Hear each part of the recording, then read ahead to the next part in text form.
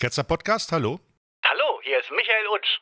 Ich bin Psychotherapeut und Theologe.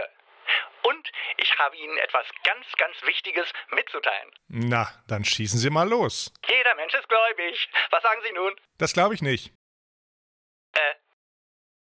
Aber Sie sind doch spirituell. Wenn ich nur wüsste, was das bedeutet. Aber jeder Mensch ist spirituell. Und Sie sind doch ein Mensch. Deswegen ist der Glaube menschlich. Aber Wissen ist noch viel menschlicher. Deswegen brauche ich keinen Glauben. Das glaube ich nicht. Denn wir alle brauchen Zuversicht und Vertrauen. Egal, ob ich eine Freundschaft eingehe, eine Reise unternehme oder mich hinten auf ein Motorrad setze. Aber das ist doch was ganz anderes. Ohne Vertrauen kann ich auch keine Beziehung aufbauen, nicht in die Zukunft blicken. Aber dafür braucht man doch keinen Glauben. Was ist denn Glauben überhaupt? Und wozu brauche ich das? Man kann doch morgens aus dem Bett steigen und einfach ein guter Mensch sein und seine Arbeit machen. Glauben ist menschlich, weil wir Hoffnung brauchen. Warum sollte ich sonst morgens aufstehen? Da bleibe ich lieber im Bett liegen.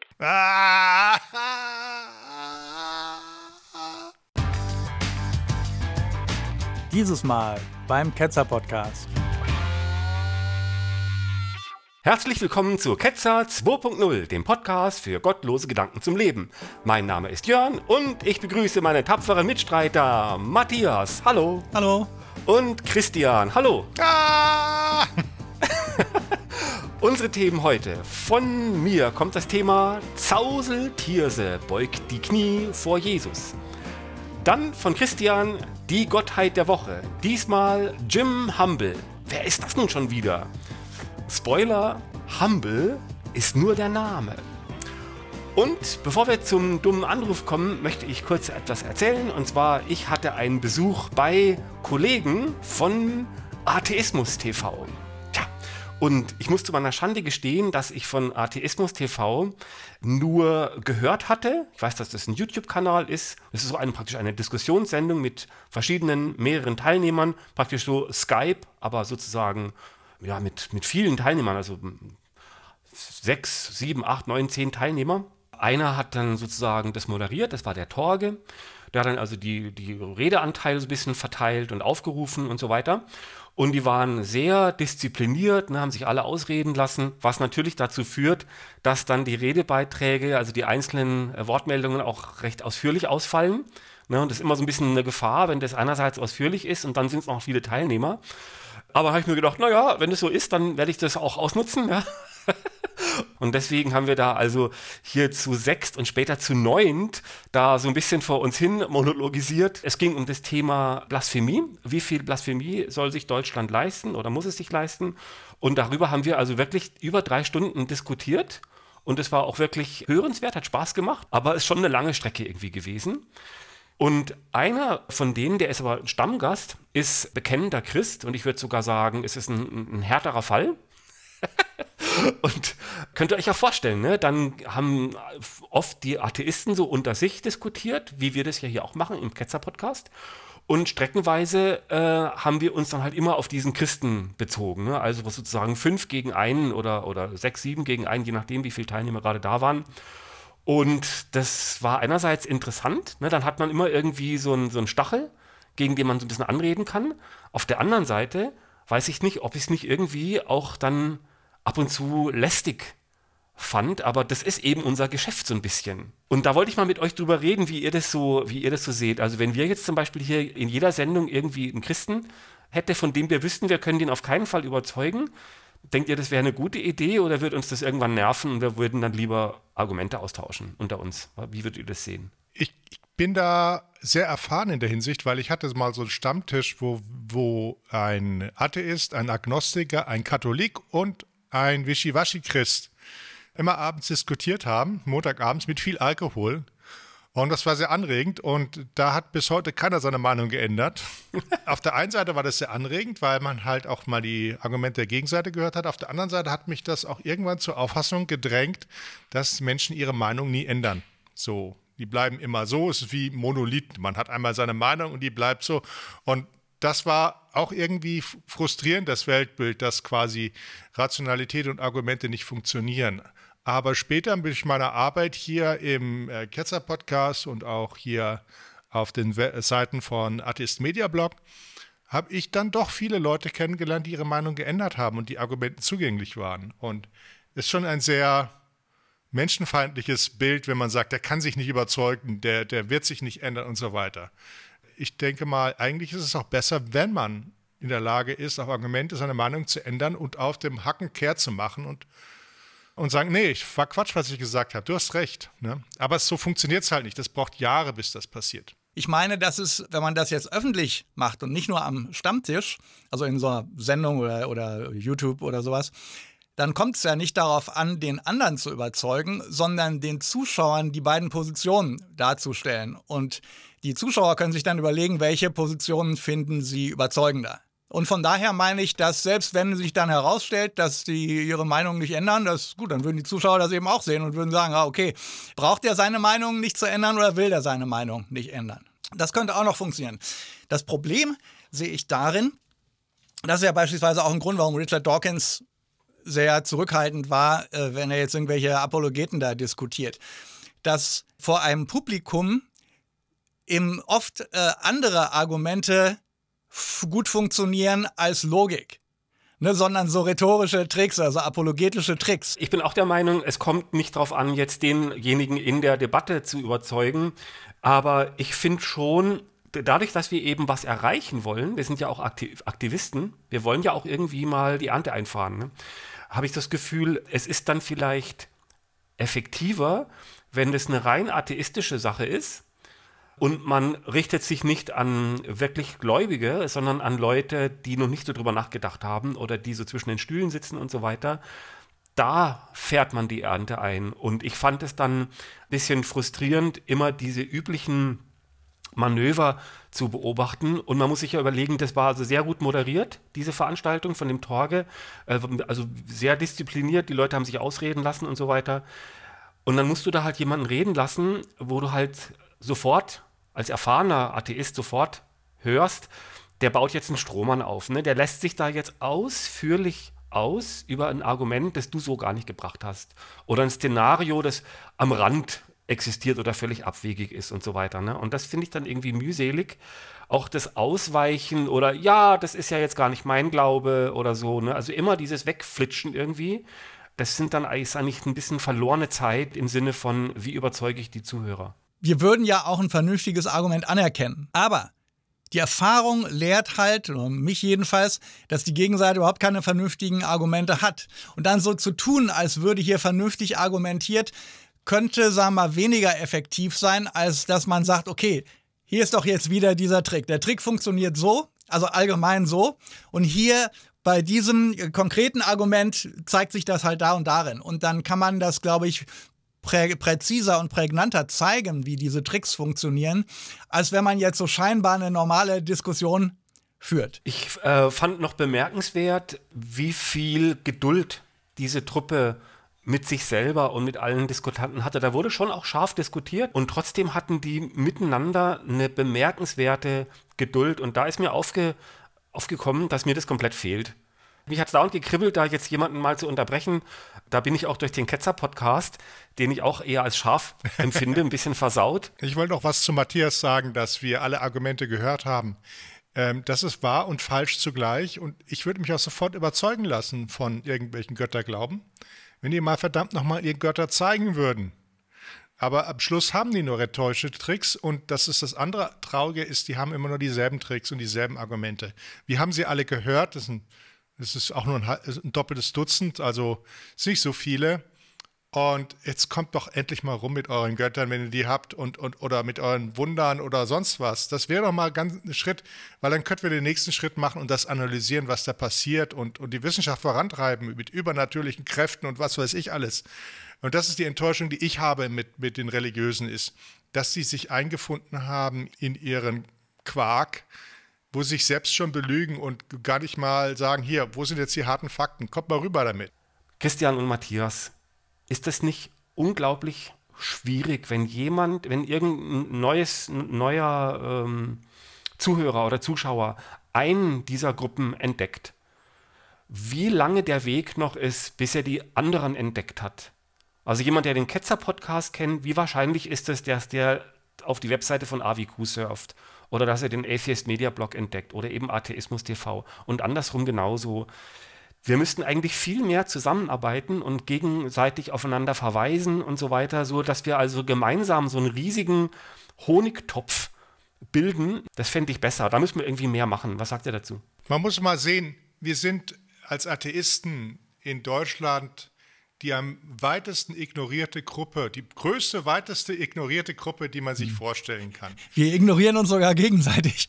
Ja, also wir haben einen sehr starken Standortnachteil, weil wenn wir zum Beispiel gucken, wir sind aufgewachsen im Fernsehzeitraum und Radio spielt eine Rolle, wie wenig von unseren Aktivitäten dort nach außen dringt und wie wenig dort zur Kenntnis genommen wird, einfach weil die religiös funktionieren und die religiös durchsetzt sind. Und deswegen gibt es keine wöchentliche Sendung wie das Unwort zum Sonntag, wo wir dann sagen könnten, hier kommt jetzt mal ein humanistischer Gedanke. Das haben wir einfach nicht. Und es gibt auch keine Sendung, wo solche Sachen vorgestellt werden im öffentlichen Rechtlichen. Also wir sind einfach an den Rand gestellt. Mit Atheismus kannst du praktisch, das ist eine brotlose Kunst, da kannst du nicht reich werden.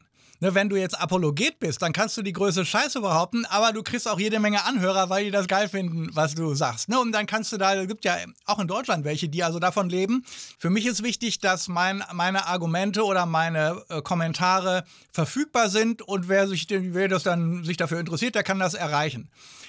Ich habe wenig Anreiz, jetzt meine Reichweite immens zu verbreitern. Also wir sagen jetzt im Ketterposter auch nicht ständig, ja, liked und subscribed, also diese aufdringliche Art und ich glaube, wir sagen das auch, ne, aber halt nicht in so einer aufdringlichen Weise, weil es kommt uns letztlich um das Argument an. Und ich glaube, das macht uns auch für Fernsehsendungen oder so unattraktiv, denn jemand, der jetzt logisch argumentiert, da schalten die meisten Leute ab. Du musst ja Logik erstmal verstehen und jemand, der jetzt so emotional oder so mit Tricks arbeitet, der kommt einfach im Fernsehen besser an. Und jetzt sind die Kirchen so im Niedergang, dass es schon wieder interessanter ist, sich diese kuriosen Christen rauszupicken, um über die zu berichten, weil das jetzt irgendwie auffälliger ist oder interessanter erscheint als irgendein Typ, der sich halt nicht für Gott interessiert. Gut, also mal gucken, wie wir da weiterkommen. Wir teilen gerne unsere mittlerweile ja große Zuhörerschaft im Podcast und auf YouTube. Wir haben gerade in den letzten paar Wochen sehr erfolgreiche Beiträge gemacht. Ich weiß gar nicht, ob ihr zwei das so verfolgt, aber ich kann sagen, wir haben da wirklich ein paar echte Hits rausgehauen. Matthias, du mit deinen Lash-Beiträgen, das kommt immer sehr gut an. Und wir hatten noch ein paar andere, die sehr erfolgreich waren. Auch die Veranstaltung von Christian und mir mit der Giordano Bruno Stiftung in Freiburg entwickelt sich zu einem Renner. Und das teilen wir gerne, weil je mehr wir austeilen, desto besser wird das Umfeld für uns. Ne? Also da haben wir gar keinen Neid. Und deswegen weise ich gerne nochmal darauf hin. Donnerstags, 21:15 Uhr, Atheismus TV auf YouTube. Und wenn euch da die Christen auf den Sack gehen, dann kommt wieder zum Ketzer-Podcast. Da kriegt ihr die Packung pur. Ne? Ist auch nicht schlecht. So, und jetzt sind wir aber eigentlich beim dummen Anruf. Und beim dummen Anruf ging es darum, dass ein Theologe, der gleichzeitig Psychotherapeut ist, er heißt Michael Utsch, er hat gesagt, dass jeder Mensch gläubig ist und begründet hat er es dann damit, dass eben wir alle Zuversicht und Vertrauen brauchen und dass ein Leben ja gar nicht anders gelebt werden kann und nicht nur, weil man dann verrückt wird, sondern auch, weil man Beziehungen nicht eingehen kann, weil man im Grunde im Leben nicht klarkommt, wenn man nicht auch Zuversicht und Vertrauen hat. Ja, und ich dachte, wir wollen das mal kurz auseinandernehmen. Ist im Grunde auch so ein bisschen so ein Standardargument und bin mal gespannt, was ihr davon haltet. Christian. Ja, das ist tatsächlich ein Thema, das mich auch schon immer beschäftigt hat, die Spiritualität von anderen Menschen, weil ich kann die in mir nicht spüren und ich weiß auch nicht, was sie spüren. Ich habe, um mal eine Metapher zu bringen, es gibt Leute, die hören Stimmen im Kopf, die reden quasi mit sich selbst. Für das ganz Normale, es gibt Leute, die hören keine Stimmen im Kopf. Man kann das quasi fragen. Es gibt Leute, die reden die ganze Zeit mit sich selbst und es gibt Leute, die haben das nicht. Und jetzt können wir natürlich sagen, dass die Leute welche von den beiden Parteien ist nicht ganz dicht? Und genauso sehe ich das mit der Spiritualität. Vielleicht weiß ich nicht, was dieser Begriff bei mir bedeuten soll, aber ich spüre überhaupt keine Spiritualität. Ich meine, ich weiß, was ein schöner Sonnenuntergang ist und ich weiß auch, was Liebe ist oder Hoffnung, ne, oder was weiß ich, Hoffnung, dass ein Paper akzeptiert wird.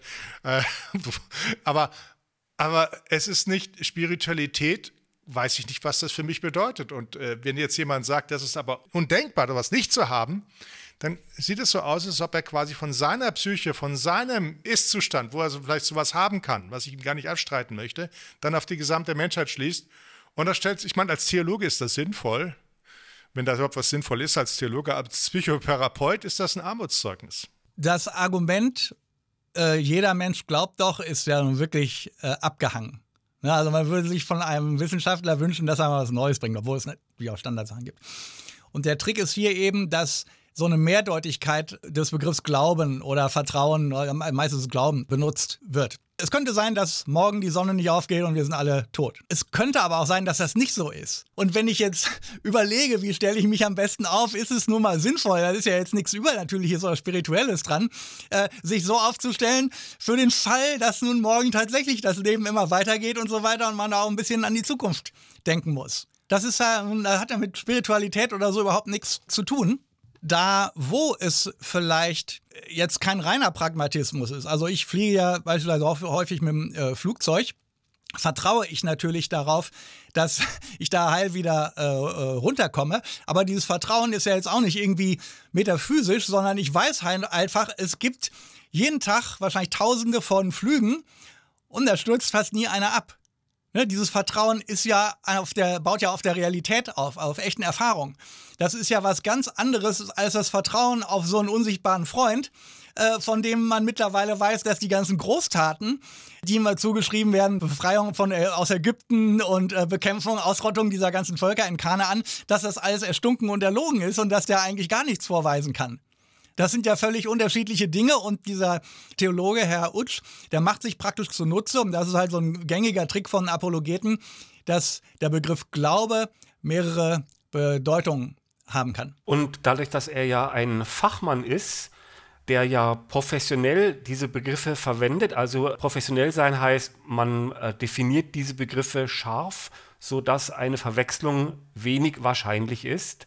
Und wenn es Überschneidungen gibt und Mehrdeutigkeiten, dann werden sie benannt. Ne, er muss ja sich darum bemühen, dass jeder versteht, was er sagen will, also muss er die Begriffe klar definieren.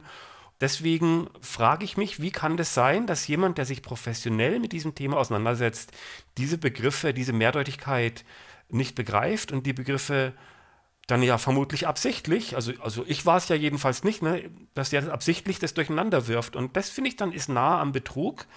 Also Betrug ist für mich nicht, dass jemand sich irrt, sondern wenn jemand sich irrt, wo er aber eigentlich sich nicht irren dürfte, also wo Informationen verfügbar sind, wo man das aufgrund seiner Beschäftigung erwarten könnte. Ne? Und trotzdem passiert das und das finde ich dann irgendwie nicht plausibel.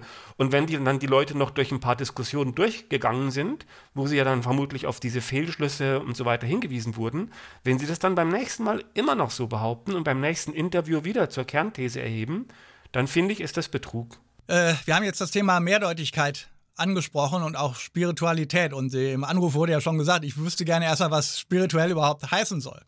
Und ich habe den Eindruck, es gibt Leute, die wünschen sich Mehrdeutigkeit.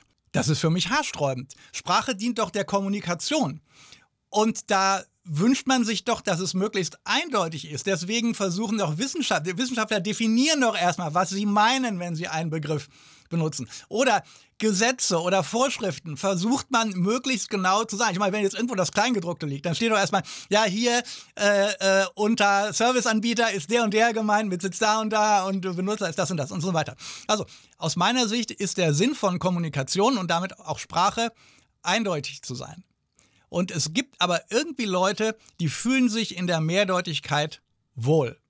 Und ich glaube, das kommt daher, dass es jetzt immer wieder aufgefallen ist, dass Mehrdeutigkeit erlaubt, sich immer das rauszupicken, was einem gefällt. Ja klar, da wird ja eine richtige Tugend draus gemacht. Ne? Du sagst ja, das ist ein Fehler, wenn eine Sache mehrdeutig ist, das muss ausgeräumt werden. Aber letztlich wird das dann eben glorifiziert, ne, dass das eben dieses Geheimnis ist, diese Begriffe und so weiter. Also wie viele blöde Artikel bei katholisch.de oder sowas werden geschrieben, das nur so ein Geraune ist über irgendeinen wahnsinnig tollen Begriff und so, ja, und dann da an dieser Stelle hat Petrus dieses Wort genannt und so, toll, toll, toll, und was sagt uns das, ne? Und es passt auch zu diesen Begriffen. Also was meint denn dieser Begriff überhaupt? Und Christian, du hast ja gesagt, das ist dir gar nicht klar. Und wenn ich jetzt versuche, mir das mal zu definieren, dann komme ich ziemlich genau an das heran, was Glaube für normale Leute tatsächlich ausmacht. Und zwar, es sind ein paar Zutaten, sehr einfache. Das Wichtigste ist Selbstglorifizierung auf der einen Seite und Ausreden auf der anderen Seite, wenn die Selbstglorifizierung irgendwie nicht funktioniert. Spiritualität heißt immer, ja, eins sein mit dem Universum und so, aber das ist immer positiv, ne? Ein Universum, das dich kennt, das einen Sinn hat und so, aber wenn du dir das vorstellst, es wäre völlig klar, dass das ein feindliches Scheißuniversum ist, das dich schnappen will, das dich töten will. Ne, da würde keiner sagen, ich fühle mich gerade so total eins mit dem Universum und toll und so. Ne? Das ist immer nur positiv besetzt und aber immer nur auch eine positive Illusion. Und wenn man das den Leuten dann aber vorhält, wo das überall nicht funktioniert, dann bekommt man Ausreden.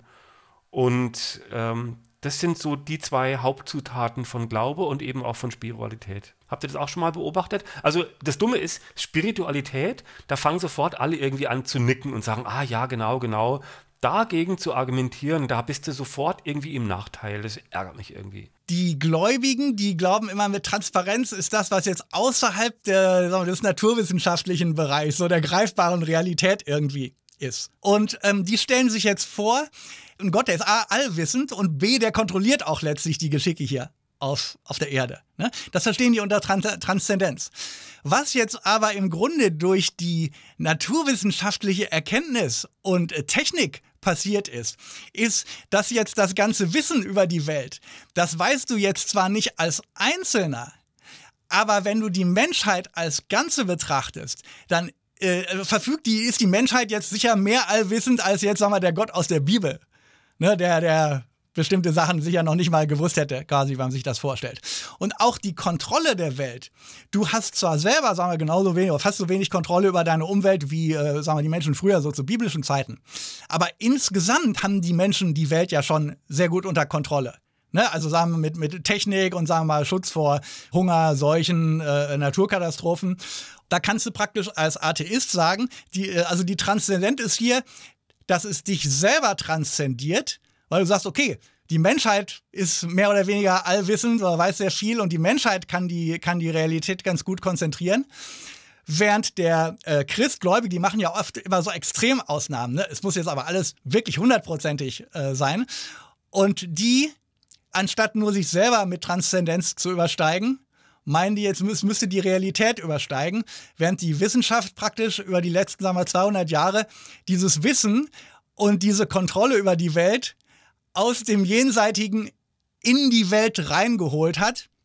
Nur halt im Sinne, dass die Menschheit als Ganzes viele Dinge weiß und die Weltgeschehen kontrollieren kann bis zu einem bestimmten Grad und nicht der einzelne Mensch. Ich will da mal direkt dran anschließen. Diese Transzendenz, ne, das finde ich, passt sehr gut. Spiritualität, Transzendenz. Transzendenz meint ja eine Dinge, die über uns hinausgeht. Ne, dass der Mensch das Gefühl hat und irgendwie auch dann weiß oder sich dessen sicher wähnt, es gibt mehr als uns oder mehr, als wir uns vorstellen können oder mehr, als wir begreifen können. Und das ist ja per se erstmal gar nicht so dumm. Das ist ja auch im Grunde durchaus wissenschaftlich, das erstmal anzunehmen und sich dann eben auf die Suche zu machen. Hingegen, wenn man sagen würde, es gibt nur das, was ich direkt vor meinen Füßen sehe und dabei bleibt's, ne, dann kriegt man ja auch nicht viel raus. Aber da steckt ja noch mehr dahinter, nämlich wenn der Christian sagt, Spiritualität, das sagt ihm nichts, er ist nicht spirituell, dann hat es sofort so diesen Nimbus von, ja, dir fehlt was. Dir fehlt da irgendwie so eine Dimension, die wirklich intellektuelle Leute halt haben, ne? Und die fehlt dir halt nicht und dann wird man so mit schräg gelegtem Kopf so ein bisschen mitleidig angeguckt. Ne? Aber was wäre, wenn wir mal das Wort Transzendenz nicht verwenden würden, sondern übernatürlich? Die Leute, die theologisch argumentieren, da passt es 1:1. Das kann man also synonym setzen. Aber das ist ja nicht das, was die Wissenschaft meint mit Transzendenz, ne? Mit etwas, was über uns hinaus, was wir uns nicht vorstellen können oder sowas, sondern also übernatürlich ist einfach bescheuert. Diese Verwunderung, die sich auch bei Christian geäußert hat, mit was soll mit spirituell überhaupt gemeint sein, ist halt, um jetzt wieder an meinen eigenen Ansatz anzuknüpfen, dass Gläubige diese Spiritualität oder diese Transzendenz im Übernatürlichen verorten, während wir quasi auch dasselbe meinen, aber wir verorten das in der Welt. Ja, also wir sind ja alle Besitzer eines Gehirns und wir verstehen nicht, wie das Gehirn funktioniert und haben oftmals den Eindruck, dass der Output von dem Gehirn quasi dann in ein stimmiges Gesamtkonzept gehören muss. Aber es könnte auch manchmal einfach nur Fehler sein, falsche Eingaben, falsche Ausgaben. Aber das Gehirn ist letztendlich eingebettet im Universum. Spiritualität, Transzendenz, irgendwas anzunehmen, was außerhalb der Natur ist, das widerspricht irgendwie dem Begriff der Natur, weil Natur alles ist, was mit uns interagieren kann. Und wenn es mit uns über das Gehirn interagiert, dann interagiert es halt über das Gehirn. Dann müssen wir halt nur ins Gehirn schauen, was da passiert. Und dieser kühle, rationale Blick auf die Beschränktheit unseres Denkens oder die Beschränktheit unseres Fühlens, die behagt natürlich vielen Leuten nicht und führt zu einer kognitiven Dissonanz, die dann sagen, ja, euch fehlt was, ihr seid emotional quasi verkümmert, für euch ist Liebe nur Chemie, was ja vielleicht auch nur eine Abwehrreaktion ist, zu sagen, dass vielleicht haben ja die recht, dass Liebe nur Chemie ist und ich mir lieber so meinen virtuellen Teddybären da noch ein bisschen weiter pflegen muss, mit dem ich dann kuscheln kann, mental. Und ich nenne das dann Spiritualität. Liebe Ketzergemeinde, wenn euch dieses Video gefallen hat, liked und subscribt, teilt es mit euren Freunden auf Social Media und besucht unser Blog auf ketzerpodcast.de.